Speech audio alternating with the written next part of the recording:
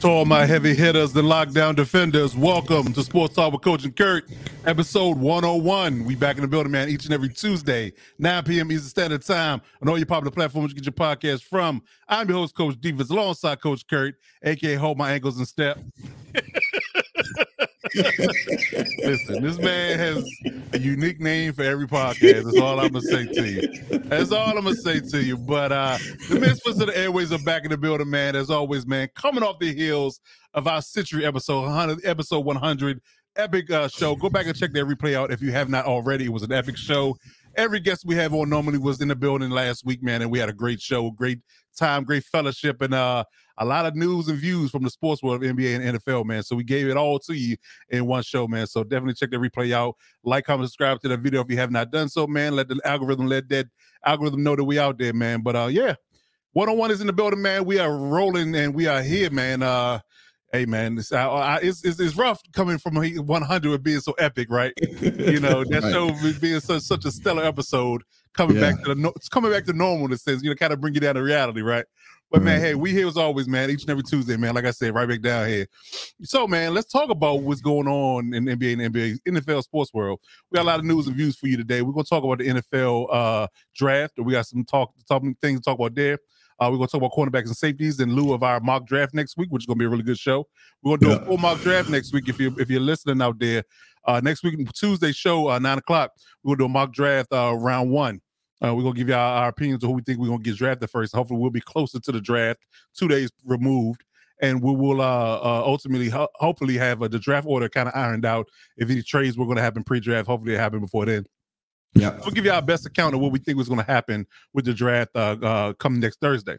But yeah, we're going to go over quarterback and safety this week, and we're going to get into that. We're going to talk about Jalen Hurts' contract and how that impacts future contracts for quarterbacks. We'll get into that.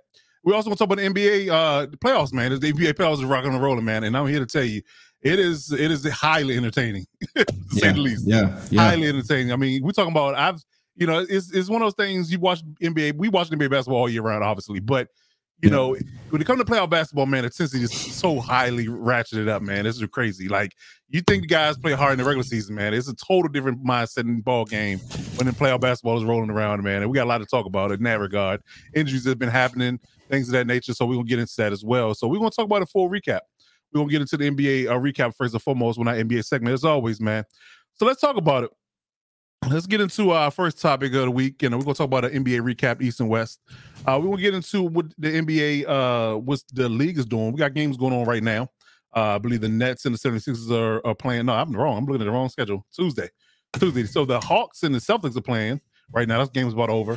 The Cavs and the Knicks are playing right now. And the Cavs are big. And then the Clippers later on tonight at 10 o'clock versus the Suns. So let's start off, recapping what's been happening in this particular matchup in the last couple of games. So game one in the 1 versus 8 seed, the Heat beat the Bucks in the first game, 130-117. A bit of a shocker there. Giannis went out in that game with a back contusion.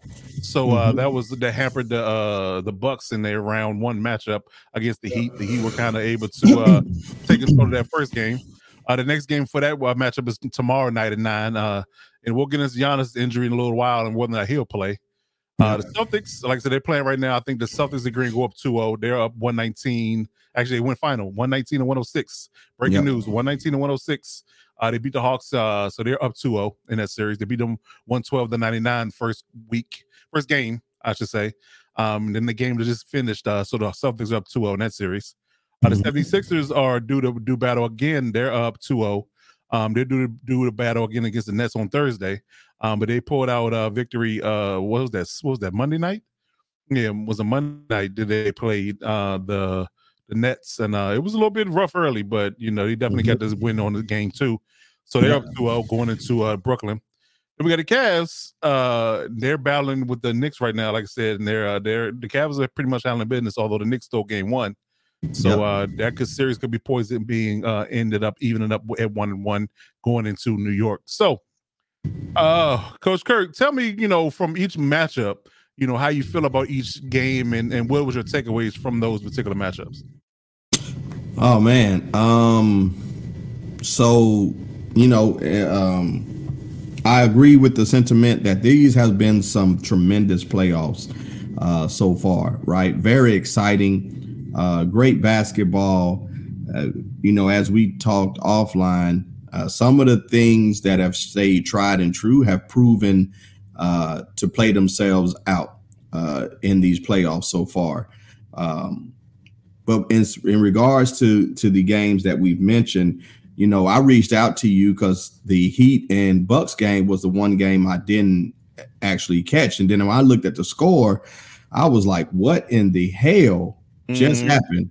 And then you let me know that Giannis went out.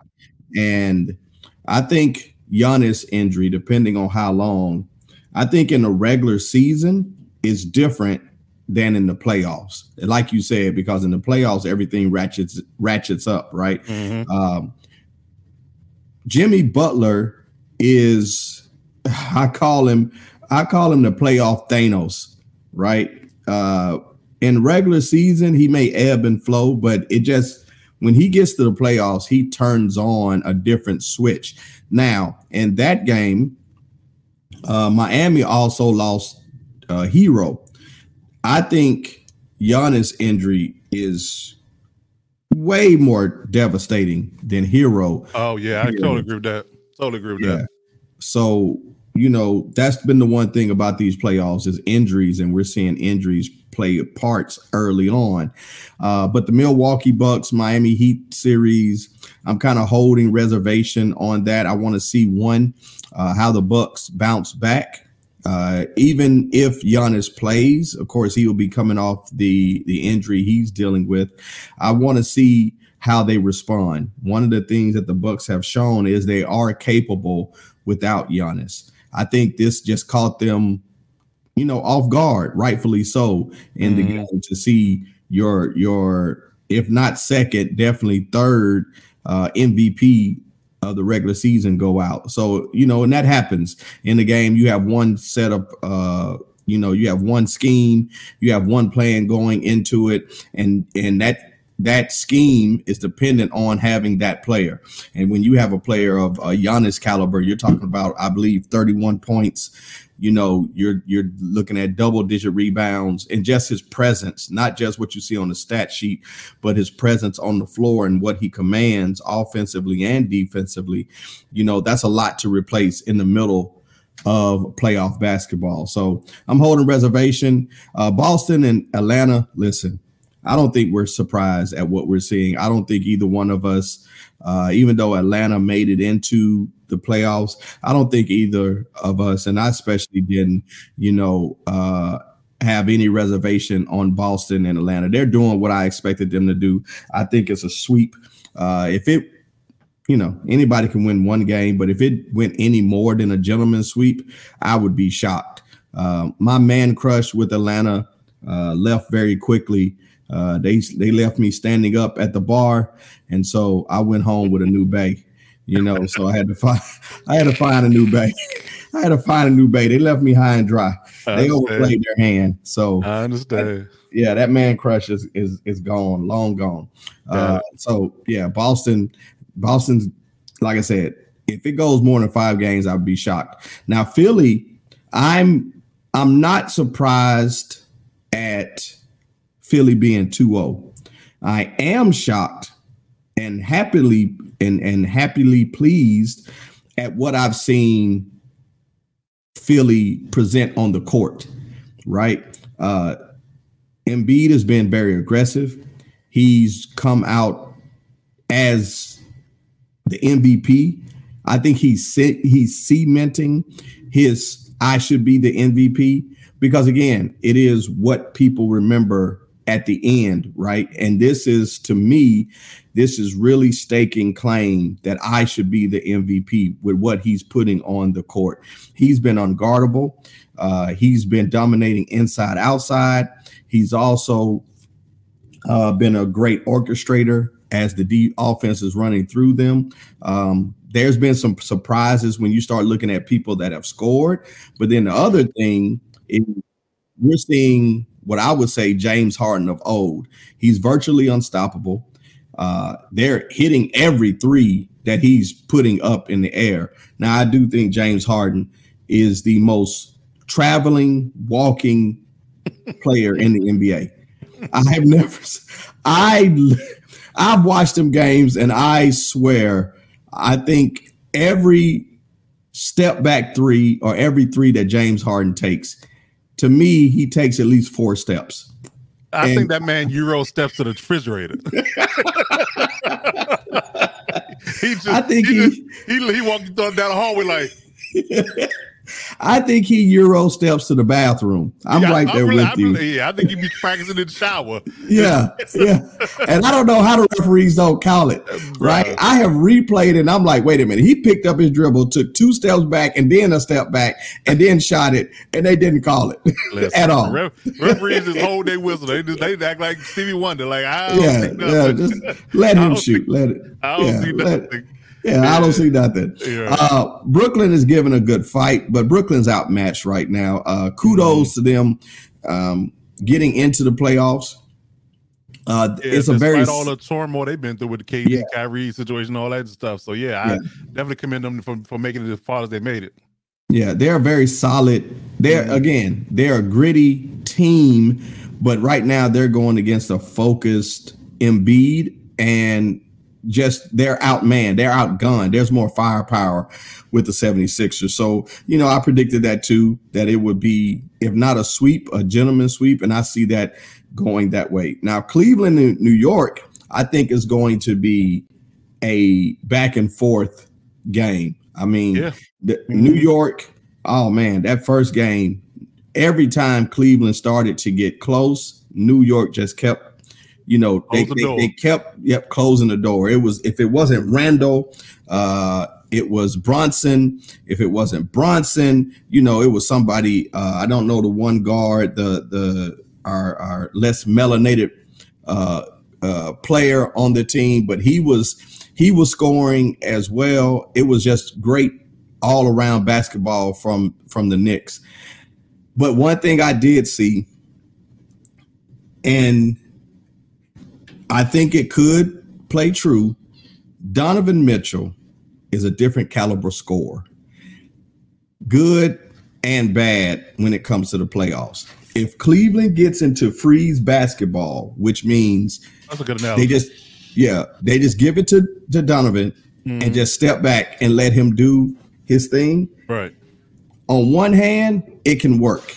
On the other hand, if it gets tight and you get into that habit, then what we've seen with Cleveland, what we've seen with the teams like LA, what we've seen with teams like Sacramento, where they play team basketball, that can be your demise because you get so used to, okay, we're just going to give it to Donovan and then just step back and just watch. Freeze basketball is what I call it.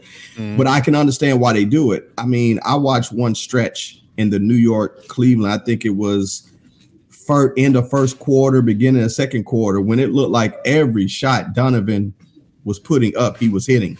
And he was hitting so many of them consistently. When he missed, you didn't even notice it because he came back and he hit another. I mean, the step back, spin move, step back, 2-pointer, amazing. To come off the pick, 3-pointer, buckets.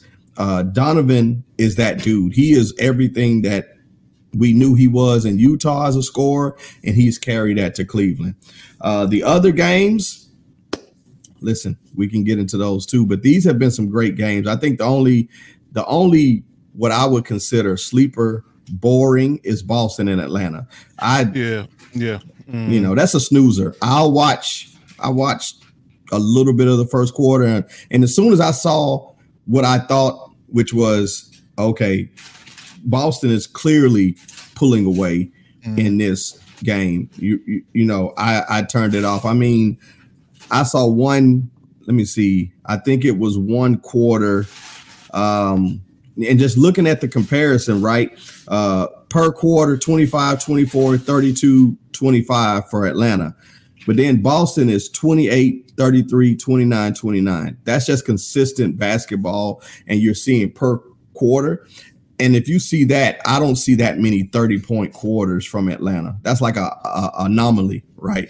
They're going to be around the 22 to 25, and Boston is going to be 28 plus. And they're consistent. I mean, they have Jason Tatum, they have Brown, and if you have those two clicking, and there's very few times that you're going to see them totally off as together, they're not going to be beat. They're not going to get beat, especially in the first round. So that's kind of my take. I did like the Western Conference games. I'm telling you. Yeah, we'll get into those next. Yeah, I just want to go over the Eastern Conference first and then go over the West. Yeah, but what's your thoughts? Have you seen anything that stands out that is catching you off guard, or is it kind of playing out you thought? It's a few things. It's kind of what you underscored about Giannis's health, and when it comes down to a game, the first round series between the Heat and the Bucks. His health is going to be paramount. It's hard to pivot. Although, I still question Budenholzer's ability to adjust on the fly when it comes down to things that happen in game that he's not necessarily prepared for, or he gets thrown a curveball and he has to kind of pivot from it. But I think that it's one of those things where if Giannis is 70-80%, it shouldn't be a big deal for them going forward.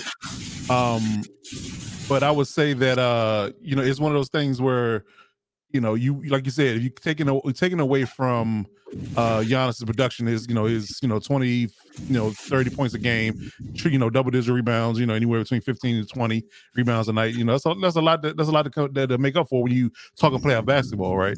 It's not it's not any random Tuesday night in the NBA regular season. We're talking about the playoffs. Right. Everybody's going hard, everybody's playing hard, and and you're playing a pretty good team. It's a team that's been pretty battle tested. Like you said, Jimmy Butler turns on a different gear when he gets to the playoffs. Yep. So you got to look at it from that perspective. We'll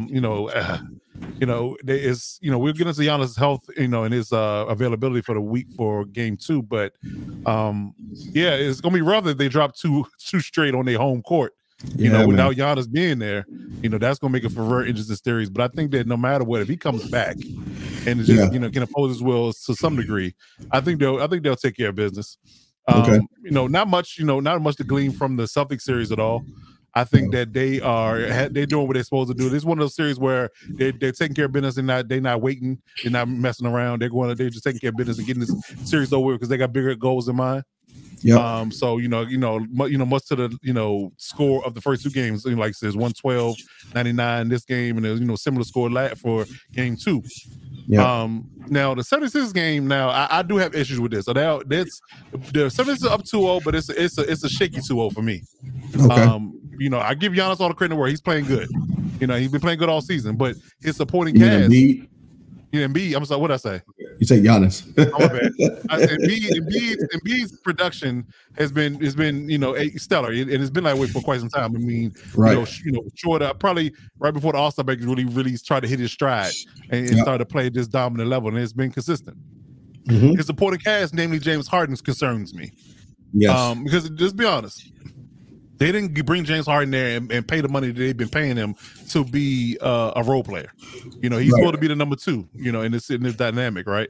Yeah. But my issue is that if you're not going to be that, it's hard for me because to me it's still playoff James Harden, like, and he just can't seem to shake that. Because I mean, they won yesterday, but listen, let's be real. The first half in that game was a struggle for the 76ers. They were down. It was. They got it together in the second half, but James Harden shot 3-13 yesterday. So, I mean, it gives me pause, not necessarily for this series, because I think they can still manage to beat the Nets. But going forward, I mean, you're looking at it from this perspective. I mean, we clearly believe that Celtics is going to advance, so you have to see them next. And if Tatum and Brown are going to bring the ferocity they normally bring, and Harden can't match it with Embiid's production, that's a lot. That's a lot to make up for. So that part gives me pause. So it really just depends on Harden. I think they might go as far as Harden goes. Now I will say this: a positive thing about this is Tyrese Maxey's been playing lights out. I love that kid. Crazy. I love that kid. Tyrese Maxey's been playing good. But I think that you're going to need steady production from Harden, and you're going to need the stellar play from Maxey in order to hold fort. Because I think that's going to be the issue. because again, when you get to the like I said, the Bostons and then maybe the Bucks, if they get that far, you're going to need all of that. And Tobias Harris going to have the pitching a little bit. I think those top 4 guys are going to have the pitching and give you double-digit numbers every night, and be efficient. So, yeah, that's the only thing that really gives me pause with that series. I mean, like I said, I think they'll take care of business with the Brooklyn Nets, but I think that the issue is that Embiid has to be all world every night, and that's asking a lot for anybody. I don't care how superhuman you are as a basketball player. It's asking a lot to be great every night. It's a lot. Even Shaq in his prime, he didn't have 35 and 20 every night. You know what I'm saying? Even in the playoffs. So I think that if you get what you get out of Embiid, and the supporting cast can come together and not have these lulls, because I'll be honest, if they had a lull like this against any other team besides the Nets in the top 4 or 5, they lose that second game. They do. True. They do. True. The Nets doesn't have enough firepower to go with them in the second half. But they are definitely in trouble when it comes down to that if they have those bad halves or bad quarters. Because really good teams will make you pay. Really good teams will make you pay in that regard. Cavs and Celtics in Knicks series, man, that's I think we both agreed that the 4 or 5 matchups on each side were going to be, the matchups. Great matchups. Yep. Yeah. Great so matchup. I think that, for the fact that Knicks stole game 1 and even on the other side, the Clippers stole game 1, is telling that this could go 7 in both series. True. So I'm here for it. Like I said, the Cavs are big tonight. So we go back 1-1 and we back into New York with a even series. So that right there is going to say a lot. It's going to say a lot in regards to who comes out of that series. And it's anybody's ball game in both of those series. But moving over to the Western Conference. Yeah, and real quick, I totally agree. Because when I was speaking to James Harden, I was talking about his first game, but I agree with you when it comes to the 76ers. When you have 4 players that play, or 3 players that play over 10 minutes and they don't score, and you have 33, 20, and 20, and then 8 coming from who's supposed to be your big gun, I don't see Harris scoring. No, he's not going to be able to maintain that. I wouldn't expect. That's kind of like the Lakers game. I wouldn't expect that. I wouldn't expect for Austin Reeves to have the type of performance every night that he had game 1. You just can't expect that. You got to lean on your big guns, and if whatever you get from your role players is what you get. But the big guns got to carry the weight. And again, if James Harden and Embiid can't carry the weight, I have faith in Embiid. James Harden is my question. And then Tyrese Maxey, I think that should be an extra added bonus. It's kind of like when you talk about the Warriors last year when you had Jordan Poole. If Jordan Poole was able to give you 20, 25, that was a plus. But the lion's share of the work came from Stephen Clay. Yep. So I think that's what it really what it boils down to. I think you have to get that every night. Like James has to be efficient every night. He can't just be an assist leader. You got to be a scorer too. And again, he has these issues and these lulls where he's either missing a lot, won't shoot. I mean, which I never understand. Yeah, I don't get it. I really don't understand. But I would definitely say that you have to get that every night. An efficient. If you get if let me see if I can throw a stat line out there. If James gives me 18 and 10 a night, and Maxey gives me what he's giving me, they got a great shot to beat anybody. True. But if James gives me 12 on 12 shots, and 4 assists, when you got a plus minus of minus 35, I can't help you there. Yeah, you can't ask for Maxey to give you 20 consistently and I think you can. But no, Maxey 20. You can't ask him to give you 30. Yes, like I that. Agree with that. I agree with that. You can ask for that. Yeah. So you can't have Harden going, and which I've never understood. But again, you are who you are. Playoff Harden disappears. He's going to have that type of game. It's just, can you weather when he has that moment? But But Western Conference. Let's talk about it, man. So you had Nuggets and Wolves. You had a blowout game 1. They play again tomorrow night. Lakers. Why the Timberwolves are even here? Who did they play for the play-in? They lost to the Lakers first round, and then they played the I want to say the Thunder. Did they play the Thunder? Yeah, they played the Thunder the second game, and they ended up beating the Thunder. But They're here. This is going to be an easy one for the Nuggets. This is going to be easy for the Nuggets. It should. Let me change that. It should be. It should be. I agree. It should be. Yes. But yeah, again, 109-80 wasn't competitive at all for Gare's first game. But you know what though? I'm gonna hold my applause for the Nuggets just yet because they are really good at home. Like they're one of the best teams at home. Yep. Them holding court, that's something you're just supposed to do that for them. Yeah. They're just supposed to hold court in Denver. So when they go on, if they get a game or two in Minnesota, then I'll clap it up. But I think that them holding court for the first two games is just status quo. And then when they go on the road is the question. Because although they're the number one seed, their road record isn't great. No. So if Minnesota comes back and gets 2 games off of them in Minnesota, then we got a series. We do, true. Yeah, but we again blowout game 1 for the Nuggets against the Timberwolves, Grizzlies and the Lakers. Back and forth game. Lakers got off to a great start. And AD was exerting himself and being very dominant early. I can't move my arm. And then he hurts his arm. Then you should see my face when he went out. I just see my face. I just imagined it. I know. Just cue. I can't move my arm. Just cue the DMX song. Here we go again. Same old shit, dog. Just a different day. And I was like, come on, man. Like, dude, he gonna mess around, have a nerve and be out for the next year.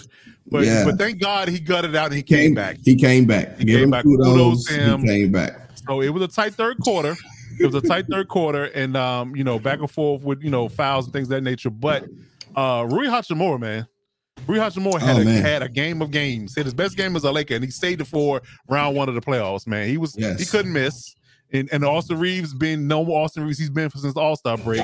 Mr. I'm him. Mr. I'm him. Mr. I'm him. He was stellar, But again, this is not new. We were impressed with Rui's performance, but Austin has been doing this for a minute, So we definitely give kudos to Austin for being, that guy and consistently being that guy.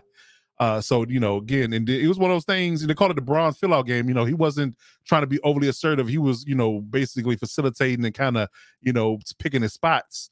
And he ultimately didn't need to have a stellar game in this game to get this one. Again, like I said, Rui and Austin Reeves completely took over the fourth quarter. Now, John Morant getting hurt, midway through the fourth, I believe, just when the injury happened, made me cringe because I didn't want to see that. I didn't want to see that young man go out and get hurt like that. I didn't. I was hoping he would come back. And him, the way he went out and holding that arm, he kind of limp. I was like, man, his arm is just, hand is jacked up. Because this will be the second year in a row he got hurt in the playoffs. Yeah, I was about to say that. And they ultimately, basically sealed their fate in a sense. I'm not saying it's sealing their fate here, but we're definitely, weigh heavy in the idea of them advancing. And that goes to, I'm not saying that, because his injuries weren't necessarily a physical, detriment. It's one of those things where, because I always said my only knock on Ja is the fact he's light and he plays above the rim. So that can come back that, if you being super hyper athletic, in the league, that when that wanes and you don't have nothing else to lean on, it's not effective. That could ultimately affect your longevity in the league. But him being high flying, right, and him being high flying, going up in the air, being not, he's not 6'9", so he was coming down. He's coming down from a high depth. Yep. So that's allowing for him to take these impact injuries too. So that's an issue for his career going forward. So we need to monitor that. But I'm hoping that at some point, I don't know if they're playing this kind of close to the vest.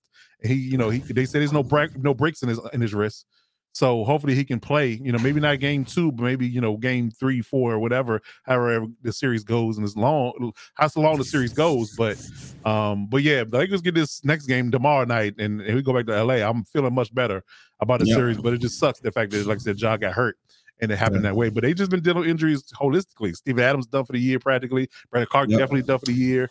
Now Ja's hurt. So it's just one of those things you just kind of snake bitten, in a sense. But that's what we're dealing with, because it seems like everybody is dealing with some type of injury outside of maybe the Kings and the Warriors series, and the Nuggets Timberwolves series. Everybody else has injuries.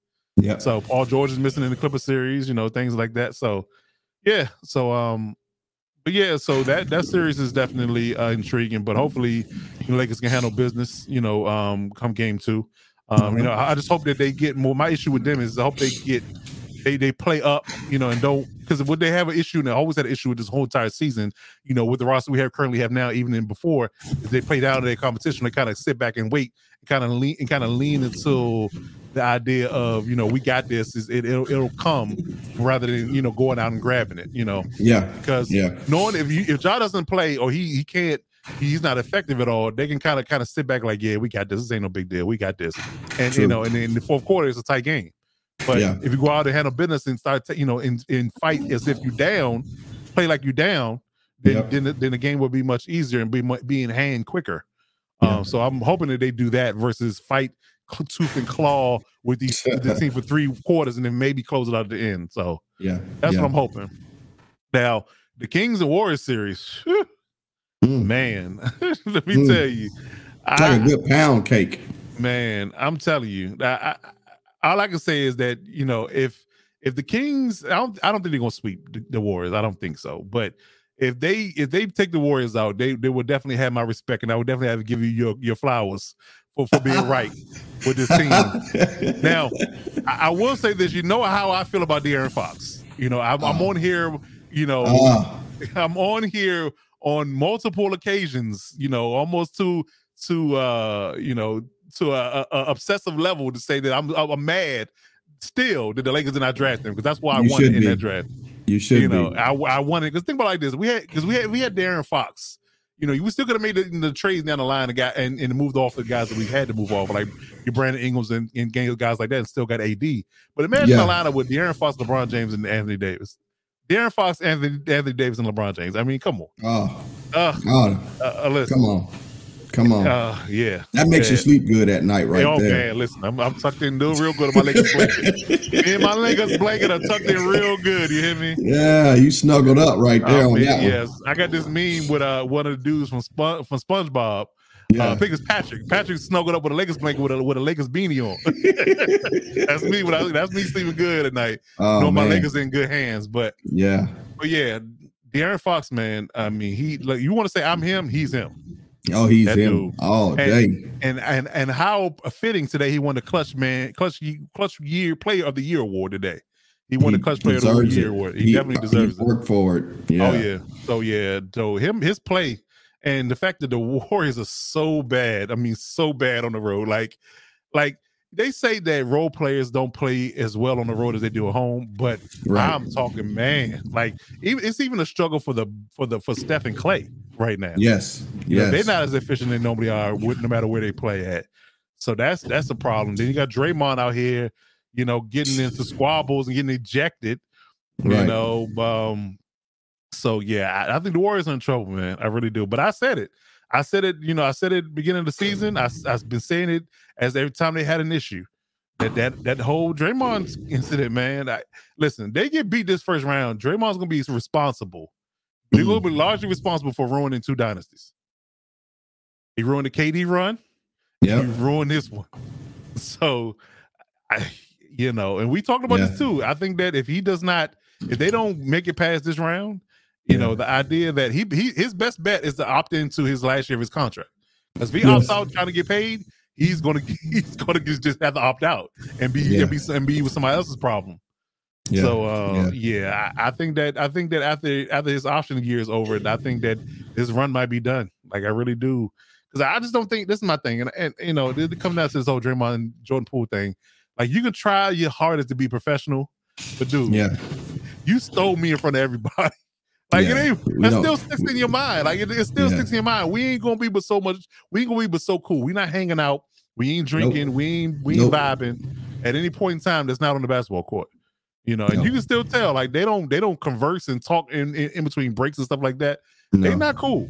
And I think that the people that more so side with on the younger side of the team that vibe more so with Poole than they do the older guys.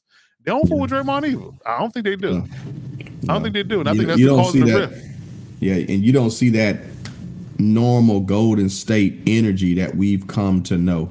Right. You don't see plainly put, you don't see the same jovial energy that you saw last year before the situation, right? Mm-hmm. You don't see the high fives. You don't see Steph being Steph. It's business. And Golden State has not been it's business type team, right? Mm-hmm. They've been the Patrick Mahomes of basketball. If freelance, it's going to be some fanciness, some jovial laughs, and you're going to see, Steph do his put them to sleep and all that. Mm-hmm. You're just not seeing that. And I think, like you said, they put on the business face, but man, you stole me. And like if you look, you hit it. You made a great point.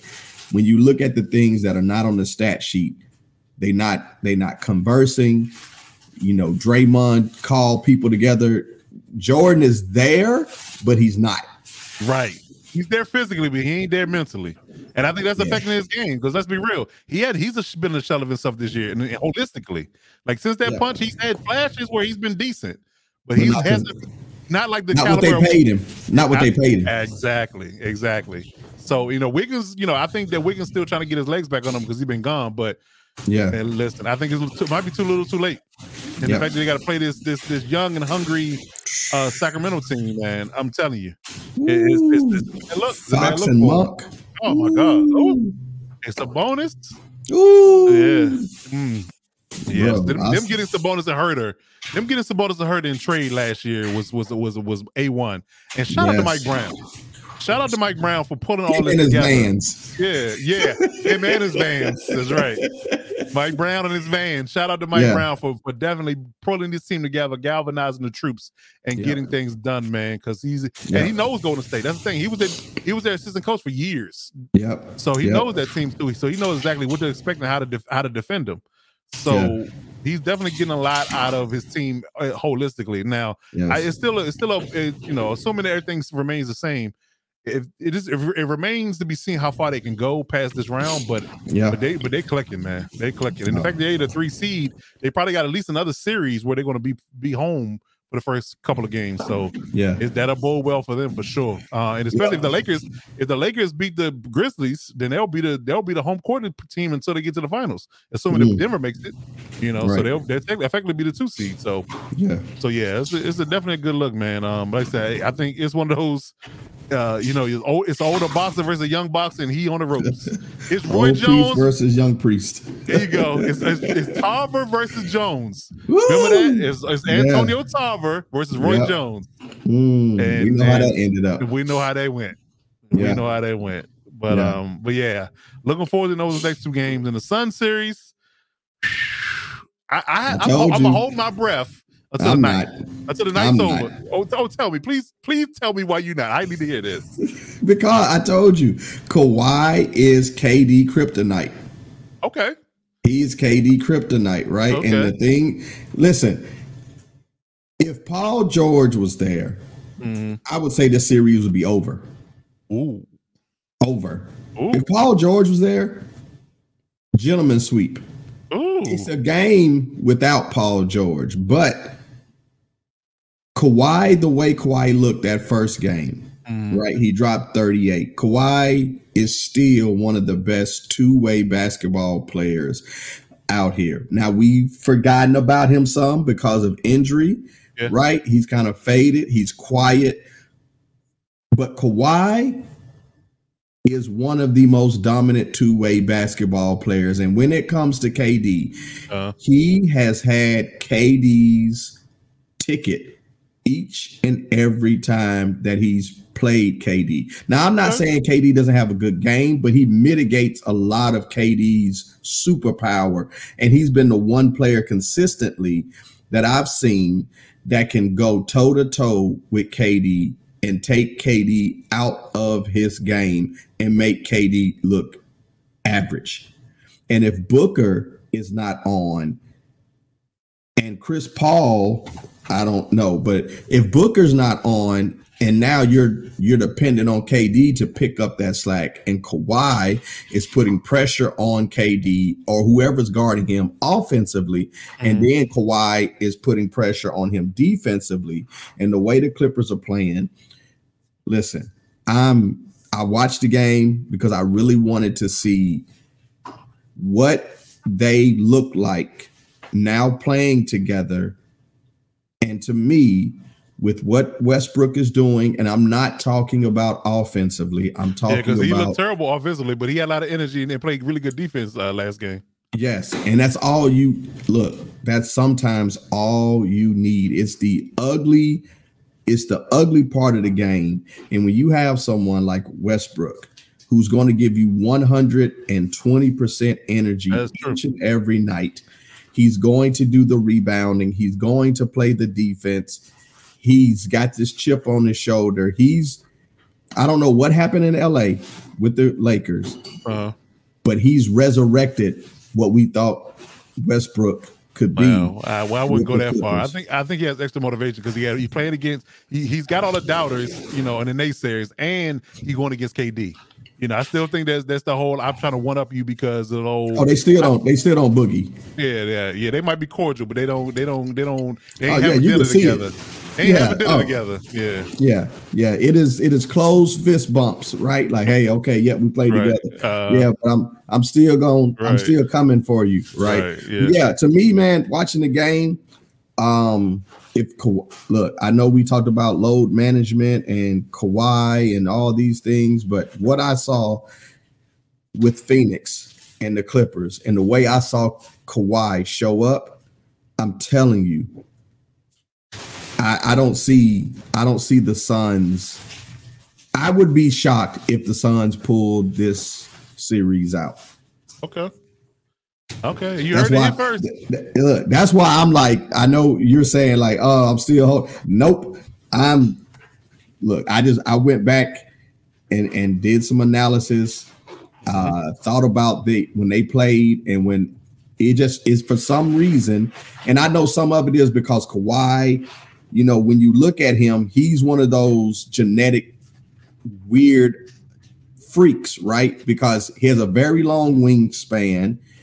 He plays defense, and then he can put pressure offensively on whoever's having to guard him. But I really think because of his wingspan, we know KD 6'10", he plays like he's 7 foot, but Kawhi is one of the rare players that can put a hand in his face, can jump with him, can keep him from getting comfortable. Kawhi is in that small subset. Yeah, that physical aspect too, because Kawhi is, he's really strong for a wing player. Oh, come on, man. Yeah, so very strong. And they was putting bodies on the Suns. Yeah. And I think that plays into the idea of how Jason Tatum was able to defend KD last year. Yeah, the fact that they have their wingspan and they're physical. They're strong, from a body perspective. So I think that putting that strong body on you allow I can move with you, and I can physically, move you. Kind of thing. That's one of those things that kind of bothers or gives back in KD's mind, like, I got to do something different against this guy because I can't do my normal stuff and get my shot off. So, right, because we see, I'm sure Kawhi has done it, but we see Jason Tatum quite several times block KD's shot last year. Yeah, how he defended him. So yeah, I think that's maybe Kawhi took a page or two out how to Tatum defended him and using those tactics, but yeah, of course, Russ knows him well because he played with him for so long, so he knows his season nuances as well. So I'm holding my breath, though. For me, I'm holding my breath until the night's game. Watch the night's game as much as I possibly can before I fall asleep because it's been a long day. Right. But I'm gonna watch as much as I possibly can after we get off the air and see, and we'll see. And if it's 0-2 and if it's 2-0 favor the Clippers come Wednesday morning, then yeah, I'm with you. They done took 2 from the Suns. Who do you think is the difference maker from each team on the Suns and the Clippers? Who do you think is the X factor for the Clippers, and who would be the X factor for the Suns? I think it's a tie between Norman Powell and Terrence Mann. Okay. I think those two. Russell Westbrook is just going to be Russell Westbrook. I'm not really saying it's an X factor. Right. Because I'm not looking for him to be, go on this scoring run and give me 30 a night or anything like that. But I like much as I like Tyrese Maxey, I like Terrence Mann too. They're similar players to me. They play with the same level of energy. They kind of play similar. And they're really effective in their offensive games, similarly. So I like both of their games. Again, and Norman Powell coming off the bench, like he's been a lightning rod for them coming off the bench all season. There was consideration for him to be in 6 man a year and all kind of stuff. Like he's instant offense. It's kind of like Jamal Crawford used to be back in the day. he come off the bench and just automatically ready to go, like Vinny Johnson, he's the microwave, kind of thing. So I think those two are the X factors for me for the Clippers. The Suns, I think it's Chris Paul and DeAndre Ayton. I think that if Chris Paul got to bring some offensive production to the table, not to sit back and set the table for Booker and KD. And I think Ayton got to be physical down low. I think that he got to be a presence down low, and he got to be effective when he have opportunities. Right. Yeah. So I think those two are the ones that for me are X factors in my opinion. Okay. Got you. Okay. So anything else feedback you want to give for the other series before we move on? No, man. Is it like you said? I agree with your sentiments. Again, the Kings and Warriors. That was just good basketball, man. It was.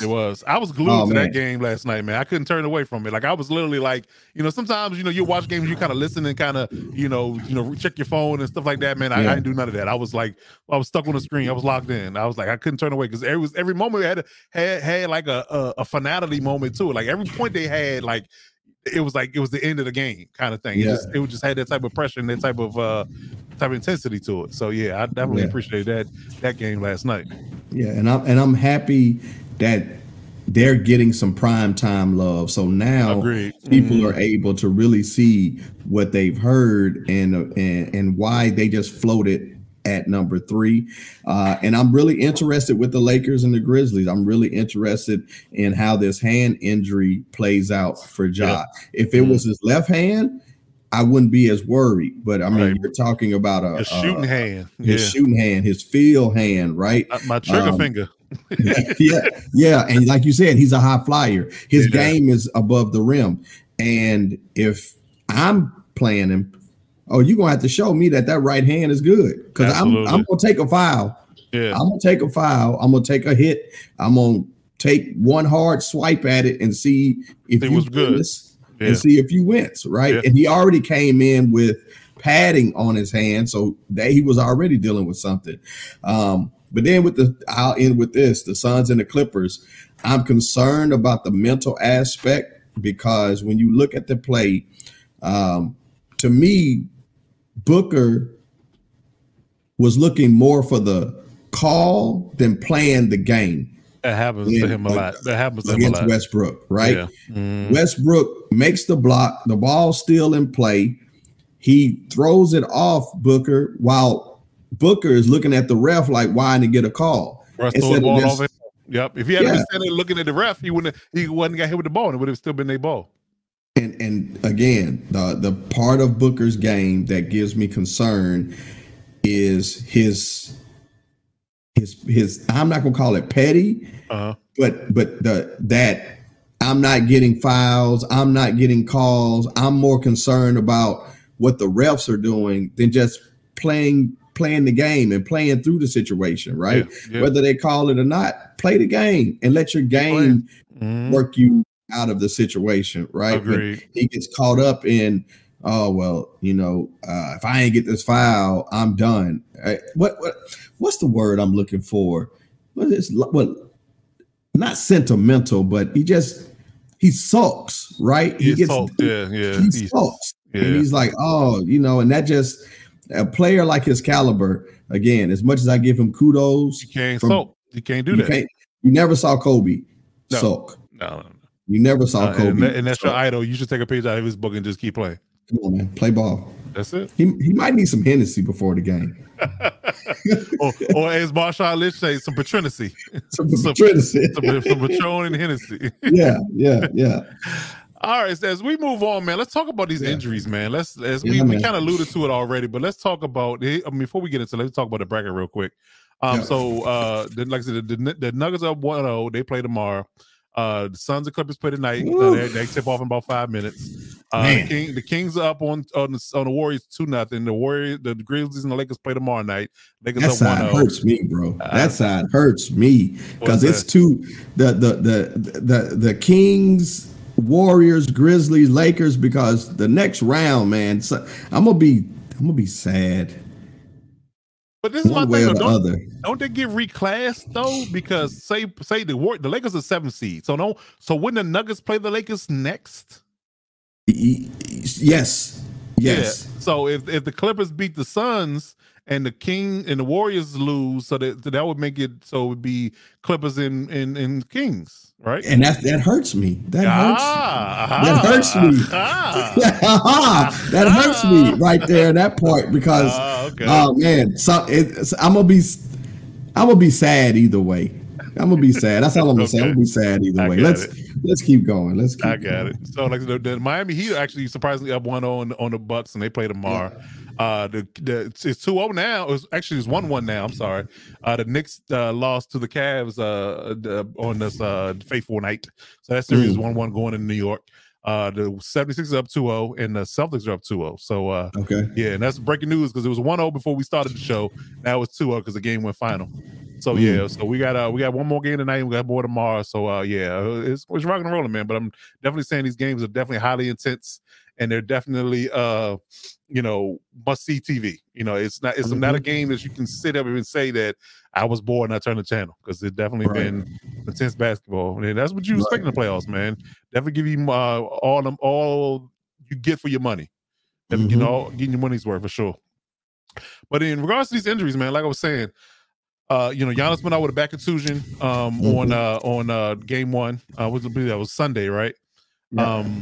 It was wild because it's just wild how he landed. Kind of like he landed right on his tailbone. It was just an interesting fall. So X-rays came back negative, and they said he's gonna be day to day. But he didn't practice today, though, so that's breaking news as well. He didn't practice today, so he's doubtful for tomorrow. So, before we talk about the next injury on the docket, how do you feel about going into game 2 without him for the Bucks? I'm semi-nervous. I would put out of a 1 to 10. I'm gonna put it at a 4 right now. Only reason being the only reason I'm putting it at a 4 because I'm confident, because I've seen the Bucks play without Giannis. I agree with that. Yeah. So, and they've been really good without Giannis. Honestly, they've been really good. And I just think playoff basketball, it's like a shock to the system. It's like throwing you in an ice bath, right? You're like not prepared for it. Yeah, it was a shell shock. Yeah, I agree with that. And you're playing against a gritty team that can steal some games from you. Yeah. But because of the injury and where it is, that's the part that gives me concern, because it's in a position that can affect him. Because again, is it so tender and sensitive that if he takes a charging foul, right. If he gets pushed and he falls, is it a situation where if he lands on it again, does it flare back up, right? And so, and he's a contact player, so it's not like he can avoid most of that. Yeah, and you see him fall, go through the air, take those type of impacts. You've seen that in multiple games. So now, what happens if he takes that injury? If he lands on his backside like that again? What happens? Now, I know they're probably going to put some padding. They're going to probably put him in a girdle or something that gives him some comfort. But I mean, this is what 2 days removed. Yeah. That's the thing about playoff basketball. Sometimes you ain't got a whole lot of time to recover from injury in a certain sense. But I harken back to when Giannis kind of tweaked his knee real bad in the finals. Yeah, I remember that. Came back and it was He-Man after that. That was crazy. So still very young guy. It's just a matter of how bruised it is. I think he probably got like a bruised tailbone or something like that. Is my estimation on it. And how that's going to affect his mobility. I think that's what is going to be key. If his mobility is hampered, I would sit him. I just wouldn't even question it. And especially that jarring, that jumping up and down. The impact on it just by moving and jumping and contorting your body. I would give him as much possible rest as I possibly can. Hope and pray that basically, especially since they're going to be at home tomorrow again, that they can pull out a game at home and make it even, and then give him a couple of days rest, and then they can fly to Miami, and he can finally hopefully be good for game 3 and going forward. But yeah, I wouldn't rush him back, because I think that if I had to be a betting man, I would say that the Bucks can get this series off the Heat without Giannis for the long stretches of it. And still, and they will likely play the Cavs or the Knicks in round 2. I still think they're still good in that series if he's not ultimately whole or he's still kind of laboring from that injury. And you just need to really conserve him until the conference finals. So I would look at it from that perspective, assuming that they can Drew Holiday, Middleton, and Bobby Portis and those guys can deliver, and get these series over and with a short order, just win the games you're supposed to win, and close those series out. And then once he comes back and he's healthy and right, then it's all full steam ahead. True for me. Okay.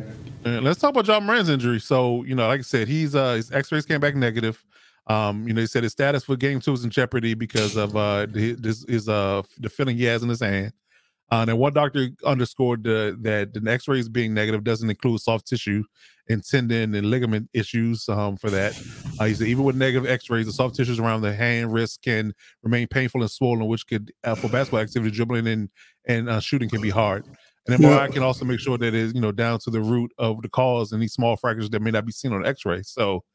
I don't think that the Grizzlies will be really forthcoming of how hurt he is, because it's kind of like giving the opponent an advantage. But for me, I just hope that he's not hurt, deeply, because just seeing injuries in these past 3 or 4 seasons has kind of robbed us of what has been a really good making of a series. Going back to Jamal Murray and his ACL injury, Kawhi and his ACL injury, Paul George being hurt, Ja being hurt, Giannis being hurt. I mean, we can go down the line of guys that Middleton being hurt last year for the Bucks. That changed the dynamics to me too.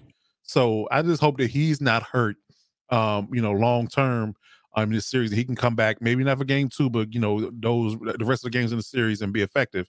Just give his team his best chance to fight, man. I know he's playing against my Lakers. I'm not biased. I'm being honest, about how I feel about his health, and I hope that he comes back and is not, detrimentally hurt. And on the flip side, if he is detrimentally hurt, don't risk further injury or further issues in your career by trying to be out there, because it's more to basketball in your career than just one series. You got a lot more to play. Yep. So, and you'll make it back there, with your talent level, you'll make it back there. So don't hurt yourself long term, but if you can play and you're good, going forward, get out there and give your team your best effort, man. But I'm hoping you're not hurt, long term. So, for you, how do you feel about the injury and then, and its impact based upon, whether or not he's going to be available or not? It makes me nervous, especially what Tim McMahon said, right? Where, he couldn't undo a balled up pair of socks. Right. And then on top of that, when I read that, the greatest thing to me is the mental frustration. I feel like it's one thing after another. So again, when you look at another year of playoffs and now I'm injured again, right? That you can start to feel like you're snake bitten. Yeah, and that gets into you mentally, into your head. Making me messed up. Yeah, I agree with that. Yeah. But again, when you're looking at a player who has made his bread and butter off what he does off the dribble with his right hand, a player that when especially as a shooter, the feel, the touch of that right hand, and seeing what they're saying again. You get hit on it. Somebody slaps the hand. You inadvertently hit somebody on the hand. And again, Ja's game is played above the rim, dunking. Now what happens when he goes to the rim? You're asking him to change a habit, which is dunking on people and making people a poster. Yeah. With this hand injury, even if he's gutting it out, when he's in the air, his body's so naturally tuned to do the movement. How does he adjust to that, right? And now does he lay it up, or is he hesitant because he knows he doesn't want the pain of, if I hit my hand on the rim, what happens? So, oh man, that's I'm nervous for him, and again, I know how much he impacts Memphis. So I'm interested to see what happens and how this plays out. So it's a very impactful injury. And one of the things that we've talked about is the fact of, as much as this is great basketball, how much injuries are impacting the game and how much injuries could shift the game and shift what happens as coach is having some technical hiccups. He'll be right back shortly. But yeah, man, so we've been talking about, the injuries that we've seen and the injuries that are impacting the games so far, and some of these injuries being key players that are being having to fight through, and namely Giannis and Ja Morant being two players that are having to continue to fight for their teams, and continue on to see it through. So with that being said, listen, let us know in the comments. Let us know if when you're catching this replay, what do you think about the injuries?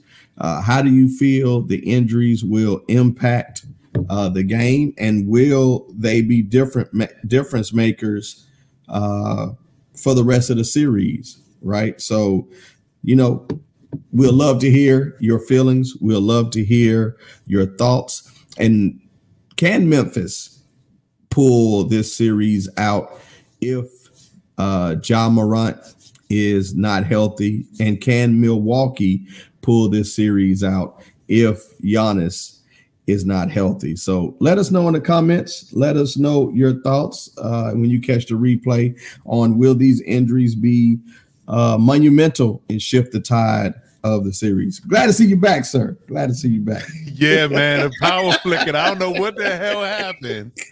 I'm you busy talking, and then everything just go dark. It flickered, but it came back on. Thankfully, it wasn't too bad of an outage, man. UPS kicked in, and the internet came back, so we're good. We're good to go. I saw you freeze for a second, go purple. I was like, cool. We just keep it going. Yeah, right. Go keep the party going. Well, I'm glad the stream didn't end. So that was good news. So yeah. So did you wrap up your take about job before we got unceremoniously disconnected? Sure did. I sure did. Okay. So the last one was Tyler Hero and his broken hand. How do you think that affects the Heat going forward? I think it impacts them scoring wise, but again, to me, when I look at the injuries and who's injured, it's a nicety. But I think, again, we've seen the Heat play with Hero being off, meaning his shot wasn't dropping. He didn't seem like that player. Right. So does it hurt? Yes, because you want all weapons and all hands on deck. But again, I see the Heat being able to do what I don't see it being that hurtful to them overall. Yeah. Like I said, I think that you're missing that production from the 3-point line for sure. But again, I think that if Giannis plays at all in this series, at least 2 to 3 games, I think that the Bucks will be fine, and it probably ultimately in the grand scheme of things won't matter. But yet again, if he was able to be kind of like the guy he was in the bubble for a couple of games in this series, it could have changed the dynamic too.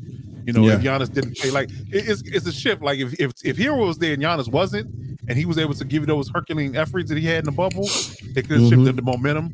But him being out and then Giannis kind of being hampered, you're looking at it like, well, I guess it's more of a detriment for Miami than it is the Bucks. So I still think, in my opinion, the take I gave earlier, that the Bucks should pull a series out. And if Giannis comes back in the finishing stretch, I think they'll still be fine. But it definitely hurts the offensive production in the 3-point shooting they were getting from Hero. Yeah. Okay.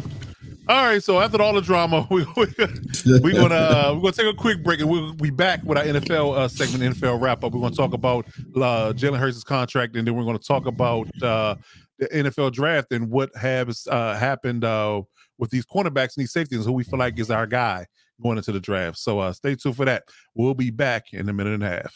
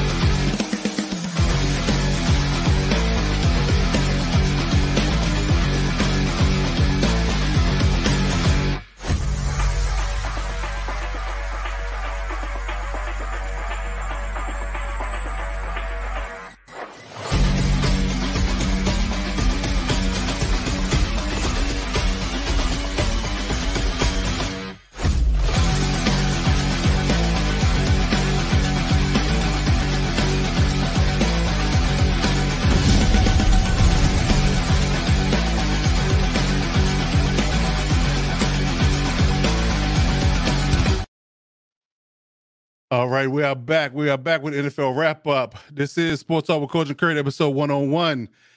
Man, and I like the title you gave this segment, man. Trade me or pay me. Trade me or pay me. Trade me or pay me. And in Jalen Hurts' situation, he got paid. Yes, sir. He definitely got paid. So, for this particular go around, we're going to talk about Jalen Hurts' extension, his impact on the future quarterbacks of the league, and who's going to get paid next.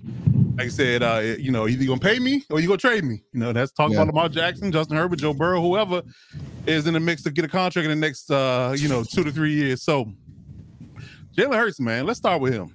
Let's talk about that guy first. So, he has gotten a 5-year, $255 million contract. Mm-hmm. There's $170 million guaranteed in this deal, and he got $119 million or so, $16 to $19 million or so at signing. The moment he signed pinning the ink, he was $116 million richer, which made him by $1 million, I believe, the highest paid player in the NFL. Yeah. Shout out to Clutch Sports and Nicole Lynn for brokering this deal. And the Eagles for paying that man. He brought him all the way to the Super Bowl this year. Had an MVP-like performance. We argue that had he not got hurt in that back end of the season, he could have been right up there, maybe taking the MVP out of Mahomes' grasp. So definitely kudos to him. We've been singing his praises for quite some time, and definitely say that he's well deserving, and I'm glad he got his money. Yes. Now, the issue with this is, and I feel like this is where we always, have an issue when it comes down to solidarity, right? It's one of those things where everybody, I want to say go their own way, but everybody has different feels and vibes on what they want to do with their money and how they get their money. Because I harken back to DeMaurice Smith talking about how, the NFL Players Association was going to go about being able to get guaranteed contracts, right? Mm-hmm. The Major League Baseball, NBA, all for their top end stars, all have, for the most part, have guaranteed contracts, right? Mm-hmm. NFL is nowhere close to that, and they play them. They're by far the richest organization, and speaking of the NFL, and by far have the most to lose as far as it being a really highly physical and demanding sport, right? So you would think that'll be the other way around. Like you would think that baseball would not necessarily have guaranteed contracts and football would, but it's the other way around. Right. Baseball is probably the least contact sport out of the three, and football is the most, and they don't have guaranteed deals. Right. So, him getting this money, it was definitely, great for him. And, it's a feel-good story. Him, leaving Alabama, going to Oklahoma, being a second-round pick, ultimately, taking over for Carson Wentz and, leading his team to the Super Bowl. But in the bigger picture, when it comes down to the players itself and the quarterbacks in particular, it's a shot in the arm. It's a shot in the arm. Now, from a numbers perspective, it looks good, but from a guaranteed money perspective, it's not as great as something that Deshaun Watson got, something that maybe Lamar Jackson's looking for. Mm-hmm. So, what do you feel about this contract, and where does this land the quarterbacks going ahead next to them list, going ahead of him, or coming behind him, I should say, and they're getting their money? How does that impact them? So on one hand, he didn't reset the market, right? His contract, even though per average, I think they, Aaron Rodgers is at 49. I think he's 51 per average. So highest paid, yes. But can we just give Howie Roseman some type of award? Listen, I don't know what it can be. That man is a genius when it comes to the cap. I told Coach Rell, I told a couple of Eagles fans I said that man is a flat out genius when it comes down to manipulating the cap, man. I'm telling you. Can we just call him Rain Man? Right, with what he's able to. Can we?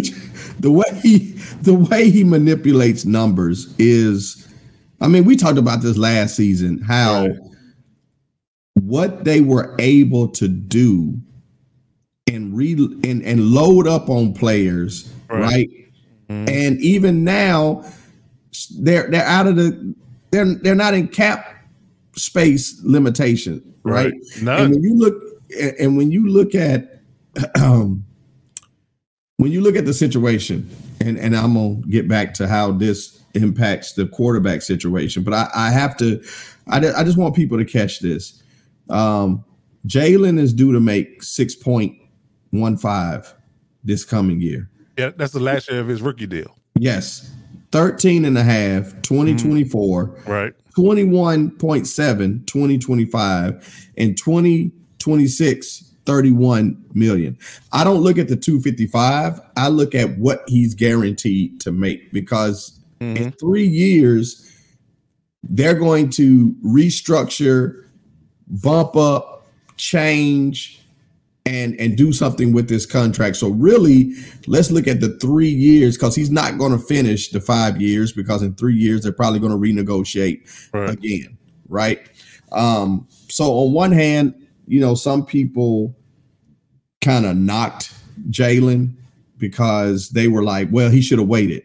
But I'm like, why? Why would you hold off when that's not your character, right? That's not Jalen's character. And what Jalen did, I call this the Tom Brady effect, where you make enough to feel respected, but you leave enough to build what keeps you winning, which is a great team. Right. AJ Brown, Devontae Smith. It doesn't matter if you're the highest paid, if you're throwing to receivers that are who done it and what for.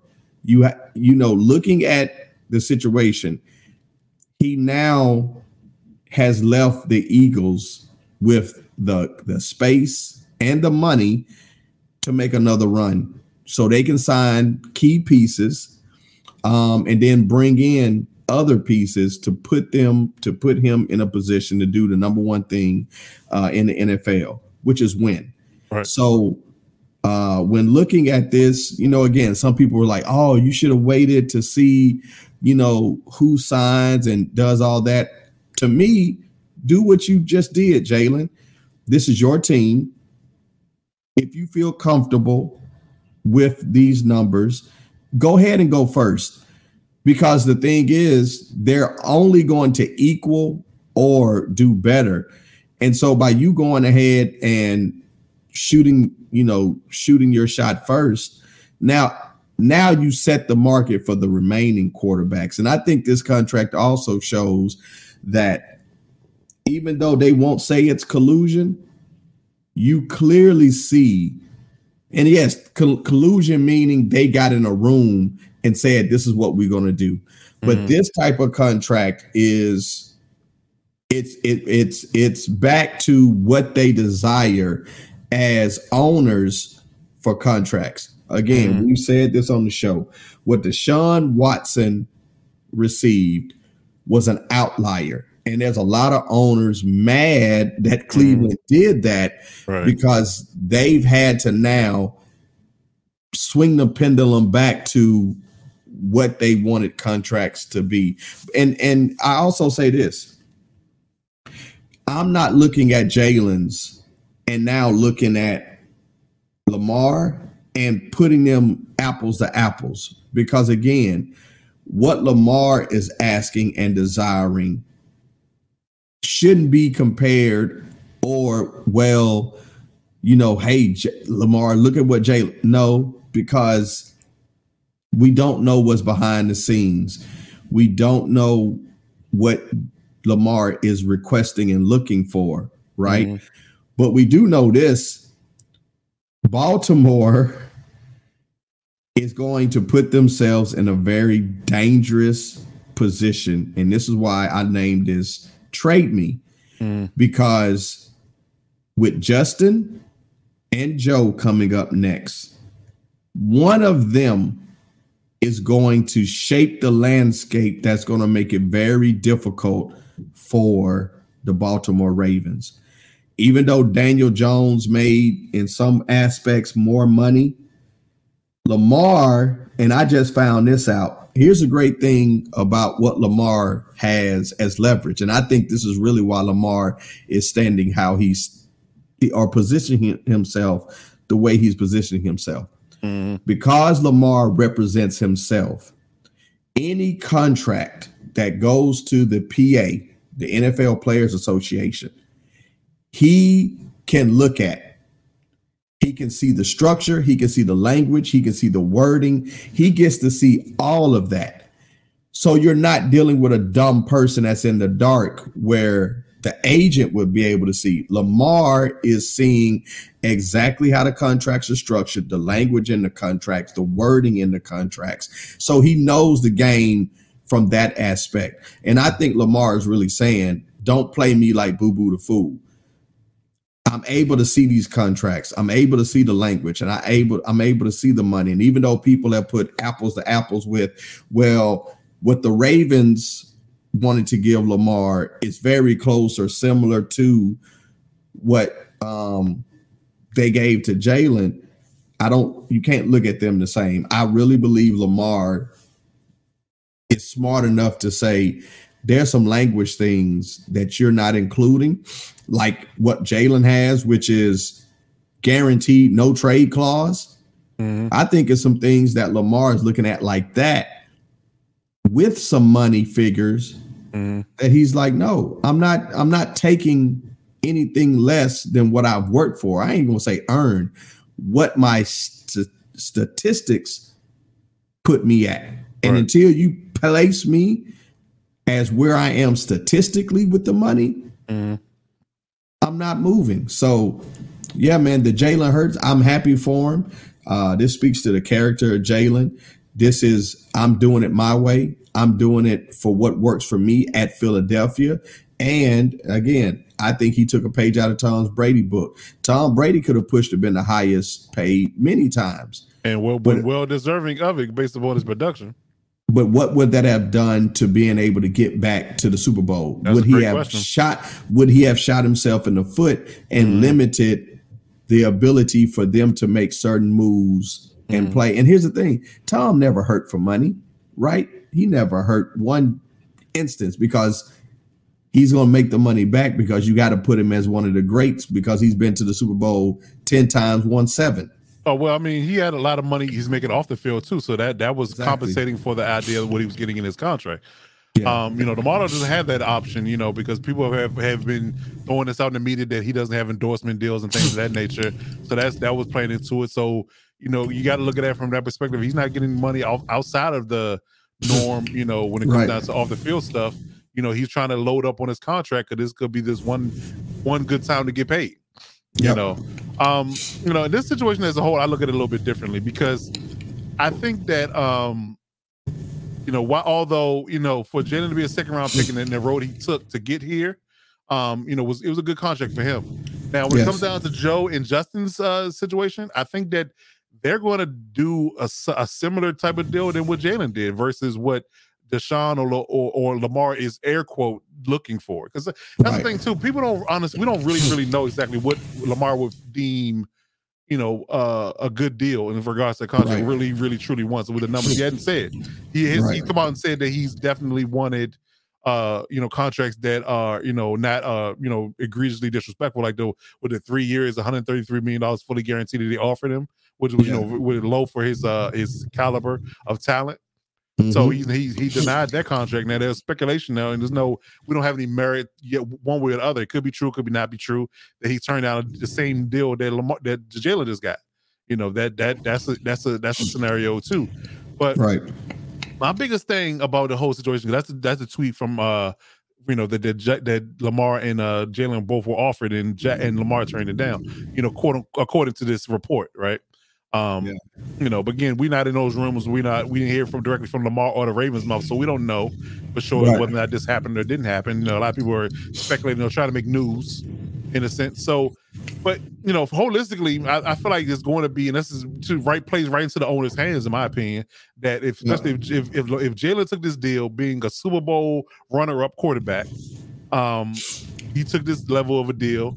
I think the type of personalities that I know Justin Herbert is, and I believe Joe Burrow is, they're going to take similar deals, and it's going to ultimately truly hurt Lamar's chances of getting the type of deal that he truly wants. It's going to be some contentious moments. So it's going to come down to whether or not Lamar is willing to take anything outside of what he really wants or play on the franchise tag. Those are the two options, or will he sign a similar deal? And going back to your point about the whole idea, because look at this particular stat in this tweet that Jalen Hurts and Lamar Jackson both had injury clauses in their contracts that they were offered, right? So supposedly offered. Jalen was definitely offered and signed, and Jackson was offered it that they get up to $175 or $179 million fully guaranteed if they don't get hurt. Right. So maybe that's a sticky point for Jackson, and maybe it wasn't a sticky point for Jalen. Jalen say, well, I'm okay with the injury clause and getting up to that, because we're talking about $60 million, air quote, in guaranteed money. So if he gets hurt, he loses out on $60 million in guaranteed money. And the ceiling for his contract is still yet another almost $100 million. We're talking about $75 million this in non-guarantees, period. So we're talking, let's say hypothetically, I'm not wishing on Jalen at all, but let's say hypothetically he gets injured. Yeah. And he only walked away with 117 or so dollars out of 255. Yeah. That's quite low. That's quite low. Yeah. So you got to look at that from that perspective too. It just really boils down to what guys really want and what they're comfortable with from a personal perspective, and that's where it lies. And that's when the difficulty comes in staying in air quote solidarity and trying to get guaranteed contracts for everybody, because everybody's going to feel different about what they're worth and what they want to get and what they're going to accept. Jalen has an idea what he wants to accept clearly in his contract. Justin's going to have certain ideas on what he wants to accept for him and his team. Joe, the same thing. Trevor, Lamar, and whatever he thinks. So if everybody has a different value system, it's very hard, and the owners can use that as leverage and play it against these guys and say, well, the market says this and the market says that. We're comfortable with signing this, and we're comfortable with signing that, versus giving to you whatever dollar amount that you think is fair. Then it's always going to be a contentious road. It's always going to be a contentious road, in my opinion. I don't think there's ever going to be streamlined and seamless for guys to get higher guarantees and lower risks in their contracts. And I think this, and from my personal opinion, I really think that's bogus, because I feel like from a football player perspective, you risk your life and limb and health more so than anybody else in the sports world. You're more likely to get detrimentally hurt from football than any other sport that pays the type of money. Basketball and baseball. Those are the three sports that pay this type of level of money, and you are more likely to get debilitatingly hurt from football than any other sport. And I think the money should be more so guaranteed in this sport than in any other. But it's completely utterly, ass backwards in my opinion. It's kind of like, you pay, certain people to do a job you pay them $100,000 to do a menial job, but you get teachers $20,000. You know, it should be the other way around. Teachers should be the higher paid because they're educators and they're focusing on the future in our kids. But the person that's doing the office job is basically pushing paper all day. They're getting paid $100,000. True. True. So it's one of those analogies. So, but yeah. So I just really feel like that it's just really at a contentious moment. I think that honestly and truly, if I had to say it, I think that Jalen's contract, although it might be good for him and what he feels comfortable with, I feel like it's a detriment. It's a shot in the arm for if the player association and a lot of quarterbacks in general or players in general were trying to move towards getting more guaranteed dollars. I think it hurt. I think it hurt because again, the language in his contract tells me that unless Jalen plays a injury-free full years, he'll never see even $180 million out of his contract. For damn sure, not $255. Yes. So in 5 years you walked away with. I guess it's a good problem to have to say you walked away with $120 million or more, but on paper it looked like $255. True. So I don't know. I think for me it did more harm than good if the goal was trying to get more guaranteed money for players in general, and it was going to start with the quarterbacks and trickle down. So and I think that to my point I made earlier, I think Justin and Joe are going to sign similar deals than what Jalen gave. The only thing I think will be different is that Jalen has the injury clause. I don't think Joe and Justin will. I think their money will be guaranteed whatever they sign for in their guarantees. There won't be no injury clause because they're not as air quote volatile from a running perspective. So I think their injury history bows the idea that they're going to be in harm's way as much as Jalen and Lamar would have. They're not as much of a running quarterback type that the other two are. So I think that, hell, I would say Joe maybe gets the same contract and gets $175 million guaranteed fully. And same thing with Justin. Gotcha. And there's no injury clause. But I think the structure of it can be very similar to what they'll probably likely get. And it might be a $52 million annually, and then $53 million annually, just to say I'm now the highest paid quarterback, just $1 million above the highest paid, that kind of thing. So, but we'll see. But hopefully, the market work a situation out. But I'm on the train that I'm very interested to see what happens after the draft. I think that once these picks get made and people aren't happy with their quarterback position after the draft, we might see some movement. And teams that like the Dolphins and the 49ers and a few others that don't have first round picks this year, I think they might be in the market for Lamar's services come after the draft. So remember I said it. Yeah. Remember I said it, if that happens after the draft. So we'll do. If nothing happens between now and then, I think that you could hear some rumors or some whispers that teams that weren't in the running before because they didn't have the capital will be in the running now because we're in a new league year. Yeah. All right, so let's flip over, man. Let's talk about the combine. Let's talk about the NFL draft. We're wrapping up our ongoing series for the NFL combine and draft perspective and talk about cornerbacks and safeties, right? Mm-hmm. So, we wrapped this up in short order and we've done every position. So we're going to do a mock draft next week, round one. Each of us is going to mock draft each team and who we think they're going to draft come Thursday night in the first round. So, let's talk about these DBs, man, the cornerbacks and safeties. So on the screen here, you can see a list of top end guys that were in the combine for the most part and will most likely get drafted here in about a week or so. So from a quarterback perspective there, Coach Kurt, who is your guy? Like you had to pick, it's a deeper list. So I'll give me a top three when it comes down. So give me a top two, give me a sleeper. From a cornerback perspective, who's your guys and why? Man, I don't. My sleeper, I don't think is really a sleeper, but okay. I'm going to say top three. I think it's a consensus, right? From me going back and watching tape, number one is definitely Witherspoon. Okay. To me, he's the number one corner across the board, all things considered, meaning everything that can be done, and he's a thumper. Yeah. I give it to Devin Witherspoon. My number two is it could go either way depending on the scheme that you have that they're going into. Me personally, I like the consistency of Joey Porter as my number two corner. Okay. And I like the talent and the floor of Gonzalez. I think Gonzalez is one of the most athletic, most gifted, but consistency has, to me, been a hindrance for him. But I think talent-wise, he's probably the most talented, most natural, what I consider shutdown corner out of the group. And Which so one? they could Gonzalez. Okay.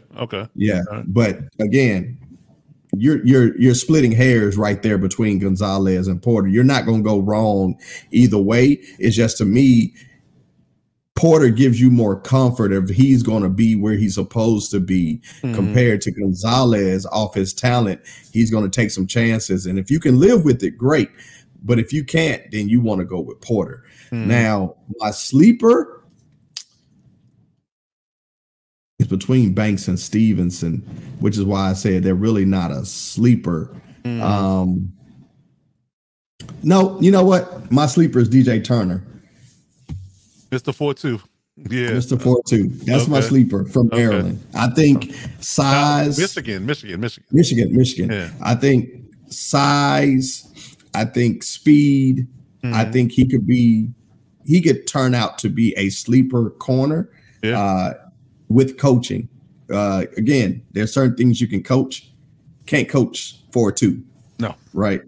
You can't coach 4-2 as a corner. I'm just hoping he doesn't prove to just be fast. Right. Because you've had those guys run 4-2, 4-3, and all they can do is run. That's all they can do is run. Yeah. So yeah, he's my ultimate sleeper at corner. Okay. Yeah, I share the sentiments for the most part with you with the top three. I think Devin Witherspoon, pound for pound, is probably the best midi-rate corner, outside boundary corner that you can get. He's definitely not a sly guy, in my opinion. I think he's an outside corner, either X or Y, depending on whatever side of the field you want to put him on. I think he's gonna be really good. I think his awareness, his ability, his ball skills, his his tracking, his speed, his physicality. I mean, you check the boxes. I mean, I would argue that I think him and Patrick Surtain are reasonable comps in how they play the cornerback position. From their body type, their like I said, the way they play the game from a physical perspective. I think there's a lot to be said, and we know what Patrick Surtain is in the league right now. Very early on, you knew he was that guy. Come on, and I think that Witherspoon's going to be him as well. But what I love about Christian Gonzalez is that I think that no matter where you put him, inside, outside, it doesn't matter because he's so super hyper athletic as a corner that it doesn't matter. Like he has everything that you would want. I mean, he's a triple threat. He has speed, he has height, he has length, he has ball skills, and he has agility and short area quickness. Yes. So you can put him in a slot. Again, if you want to just put it like this, if you want to match up Christian Gonzalez as their best guy, he's going to be, no matter where he lines up in a slot, outside, X or Y, he's going to match up with him. He's going to do a good job because he can keep up with him from a foot speed perspective, a short area quickness perspective, and just overall straight line speed perspective because he runs high 4.3. We're talking 4.38. He's 6'2", 201 pounds. He has a 41-inch vertical. He's 11-1-inch broad jump. I mean, the kid. I mean, and then that's his physical attributes are veiled in comparison to his field drills. Like when I see him on tape and on air doing drills, the kid is just too fluid. It's too effortless for him. When you look at people that have that type of athleticism and it's effortless when they do certain things on the field and in drills, they're going to be a good player. You have way too much evidence that they're going to be a good player versus not. So I love Christian Gonzalez, and I think no matter where he goes, he's going to be the star. Now I think Joey Porter is another one. He's a very physical guy. He's a slight 4.4 ceiling. Like he's not as fast as the other two. But again, I think he's going to be a really good outside corner as well. I think he's a really good press cover guy. He kind of gives me the J.C. Jackson kind of vibe. He's really good. He'd be really good in man coverage. Be really physical with receivers, especially those bigger, more stronger receivers in the league. So I think he'll like a Cortland Sutton. He'll match up really good against him because he like to be physical with him in the line, and they just want to battle and beat each other to the spot. So I think Joey Porter will fit there as well, depending on who drafts him. I've seen whispers like the Commanders and a few other teams. Maybe the Steelers get him. That'd be crazy if the Steelers got him, right? Dad played there and he played there too. That'd be crazy. Yeah. So the top end guys make a lot of sense. I mean that's just it. Now, it's a couple of guys that kind of because Deonte Banks from Maryland is really good as well, but although he's a slightly framed guy, Emmanuel Forbes is a super high athlete as well. I think he's a slight sleeper. I think if he needs to put on about 5 or 10 pounds, but I think that from his athletic prowess, he can be a really good corner as well. And I think he can play inside or outside. Now, a guy that I really got my eye on too, that's very sneaky, and people aren't giving him a lot of credit. But when you see him on film, you see his athleticism, and then see him on film and see him in drills. Riley Moss from Iowa. He runs 6'1", 193, running a 4.45.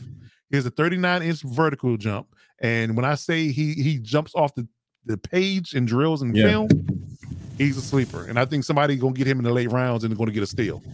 What do you think about Ringo? I was going to say him too, because Keelan Ringo is another one. He's a sleeper too, because I feel like people kind of been talking about him a little bit, but they have been talking about Riley Moss. So I was going to talk about Riley Moss first, and I was going to bring up Ringo and Ja'Cory Bennett from Maryland as well. I think them two are steals as well. I think you get them two guys. I think Bennett is more of an outside guy, but Ringo can play anywhere. Yeah, Ringo is a super high athlete too, because Ringo ran a 4.36 at 6'2". He's 6'2", 210, run a 4.36. Yeah. So there's a little bit of tightness in his change of direction. But as far as outside boundary corner, he gonna be a star too. He gonna be a star too. Yeah. So I think Ringo and Bennett can play outside. They're not much more of a slack guy, but they definitely can be guys that can play really good on the outside. And they got good straight line speed. Yep. Okay. All right. So let's move on to the safeties as we wrap this up. There's a few guys out there that have really good, I guess you could say, tape from college that are household names, and there's a couple of guys that aren't.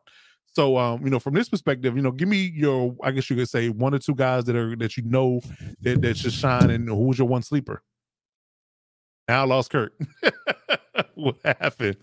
He having power outage too? So this is the type of day we having right here. I don't know what's going on. So I'll give my takes. Hopefully Kurt comes back before we wrap it up. But from a safety perspective, okay, he's back. What happened? You have power outage too? I had a blip, but damn self. Son of a bitch. So clearly it ain't just me. We just got power outages all over the DMV. Power outages all over the damn DMV. Okay, so gosh. So now we know it was just me. Ain't that some crap? Oh man. Well.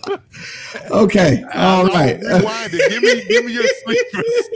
Give me your sleepers. Give me your guys and your sleepers for the safety group. Oh man. Okay, so I'll give you 2. Okay. To me, my 2 is Christopher Smith from Georgia and Antonio Johnson from Texas A&M.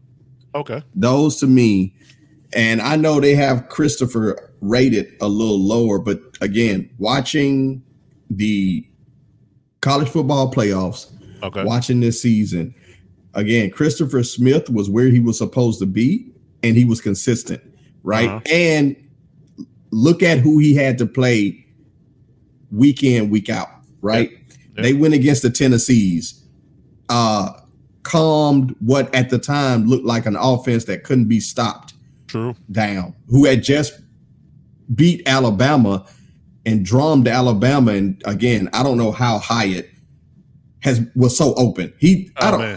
Oh man, I never understood it. I went back and watched film games again, and I'm like, you could talk scheme all day, but again, when you know you're a number 1 receiver, I was like, I don't know how you saw Hyatt so wide open until they got to Georgia. Right. And again, Christopher Smith was one of the reasons why that got shut down. And in the college football championship, again, he played well and made plays when he had to. And again, outside of that, Antonio Johnson from Texas A&M, to me, is another top-rated safety. Even though Texas A&M record wasn't what it was, he jumped off the page. Now, sleepers to me are Jordan Battle from Alabama. To me, Jordan Battle played better than DeMarco, even though DeMarco is from the DMV. To me, Jordan was more consistent. And then my sleeper as well is Jamie Robinson from Florida State. Oh, you stole my thunder. Hey, look, look. Evan, Just yeah. I've been on Jamie Robinson since the combine. I went back and looked at this dude's tape. His combine impressed me, but this will always grabs me, and I always jump on the train early when your tape is better than your combine. Yes, when your tape is better than what you look like on air. Yes, yeah, I'm sold. Now he's a little bit more on the slender side. He's 203. Well, 5'11". I think that's what I'm getting at. He's 5'11", but he's 203 pounds. So I think that from a height perspective, he's a little bit on the lower end of the totem pole when it comes to that. But when I say when you say ball skills and just his tracking ability, his speed, I mean, just his overall football awareness. I mean, the kid is lovely, man. I love Jamie Robinson. I feel like somebody in the late second, early third round is going to get a steal with Jamie Robinson, man. If you've been paying attention like I've been paying attention, I'll tell you one thing about safeties though. Brian Branch is going to be a plug and play guy, and I think that he might be starting to usher in a new wave when it comes down to how safeties are viewed. And I say that to say because when he worked out in the combine, he worked out with the corners. Okay. He did not work out with the safeties. He worked out with the corners, and he was showing them, his ability to cover and be effective, from a DB in the corner perspective or a slot corner perspective. On top of it, the idea of him being I guess you can say a middle third or middle half type safety, right? Okay. So I think that he's, and that's something that you need. Like you need the guys like your Budda Bakers, your Derwin Jameses, your Minkah Fitzpatricks, guys that can do both, are really good man and zone and can play in the box. Those guys are invaluable. And I think that Brian Branch kind of showed you that I'm trying to be that level of player. So I think whoever gets Brian Branch, I think the Eagles are tracking him and things of that nature. So if the Eagles or anybody like that has a really good defensive, personnel group or good defensive scheme, are going to benefit highly from drafting him early. Like you said, Jamie Robinson is definitely some guy that I've been looking at like he's a sleeper in my brain, in my mind. That somebody's going to get in the later rounds that he's going to be able to play early. I mean, super early. Jordan Battle, I feel like with his speed and his quickness and his height and his overall power, plays really well as a strong safety type box guy. Right. I think he's going to be really good around the line of scrimmage, blitzing, and things of that nature. Being physical with tight ends at the line of scrimmage and things of that nature. I think he can be really good at that. But if I had to put on a guy that's not Jamie, because that was my sleeper, honestly, I would put on I want to say what's this guy's name, Shamari Connor from Virginia Tech. Okay. He's another one. He's another one that runs super fast. He's 6'1", 206. 4.51 from a safety perspective, got a 40-inch vertical. He did 20 reps on the bench as a safety. So okay. I mean, you talk about speed, quickness, athleticism, and his tape, his tape and his field drills were not horrible. I mean, we're looking at a guy that's very solid. I think he could use a little bit of coaching from a NFL perspective and how to do certain things from a scheme perspective. But yeah, I mean, just if you want to take a flyer on the guy in the 4th, 5th, 6th round, I would take him. Just on pure athleticism and physicality, and things of that nature, and just coach him up. I think that you will definitely get a guy that can next 2 to 3 years can be definitely a good solid, maybe even a starter for you. So I tell you, I like his talent and his athleticism. So I think he could be another sleeper as well. So I think I give a little bit of kudos to Trey Dean, although Trey Dean is a little bit slow from a safety perspective. Yeah. He runs the 4.7, and I mean, I don't know linebackers run a little bit faster than that. So, but he looks good on tape as well, but that's college. The game is a little bit faster when it comes to the NFL, but that's why I give the Chamari a nod over Trey Dean, because Chamari has a better athletic upside. Gotcha. Yeah. But so Brian Branch is going to be a stud. I think Sidney Brown might be a stud as well, just depending on where he goes. The kid from Illinois, he's a super high athlete. It's like Jamie and Jordan are going to be good, and I think with coaching, the right coaching, I think Shamari Connor can be good as well. Gotcha. Okay. All right. Well, that's going to do it. We got power outages and hot takes. But we got through it. We did. I was sitting here getting ready to say it. All of a sudden, dude, I was like, oh, mother. Yeah. Okay. It just made its way up to you. It started with me. It made its way up to you. Yes. This is why you have a UPS system attached to your computers. Exactly. Yeah, exactly. For all you people that don't have UPS attached to your computers, get you one. Yes. So if you do live shows, you can bring it back super fast because you got UPS involved. Bring it back super fast. Yeah.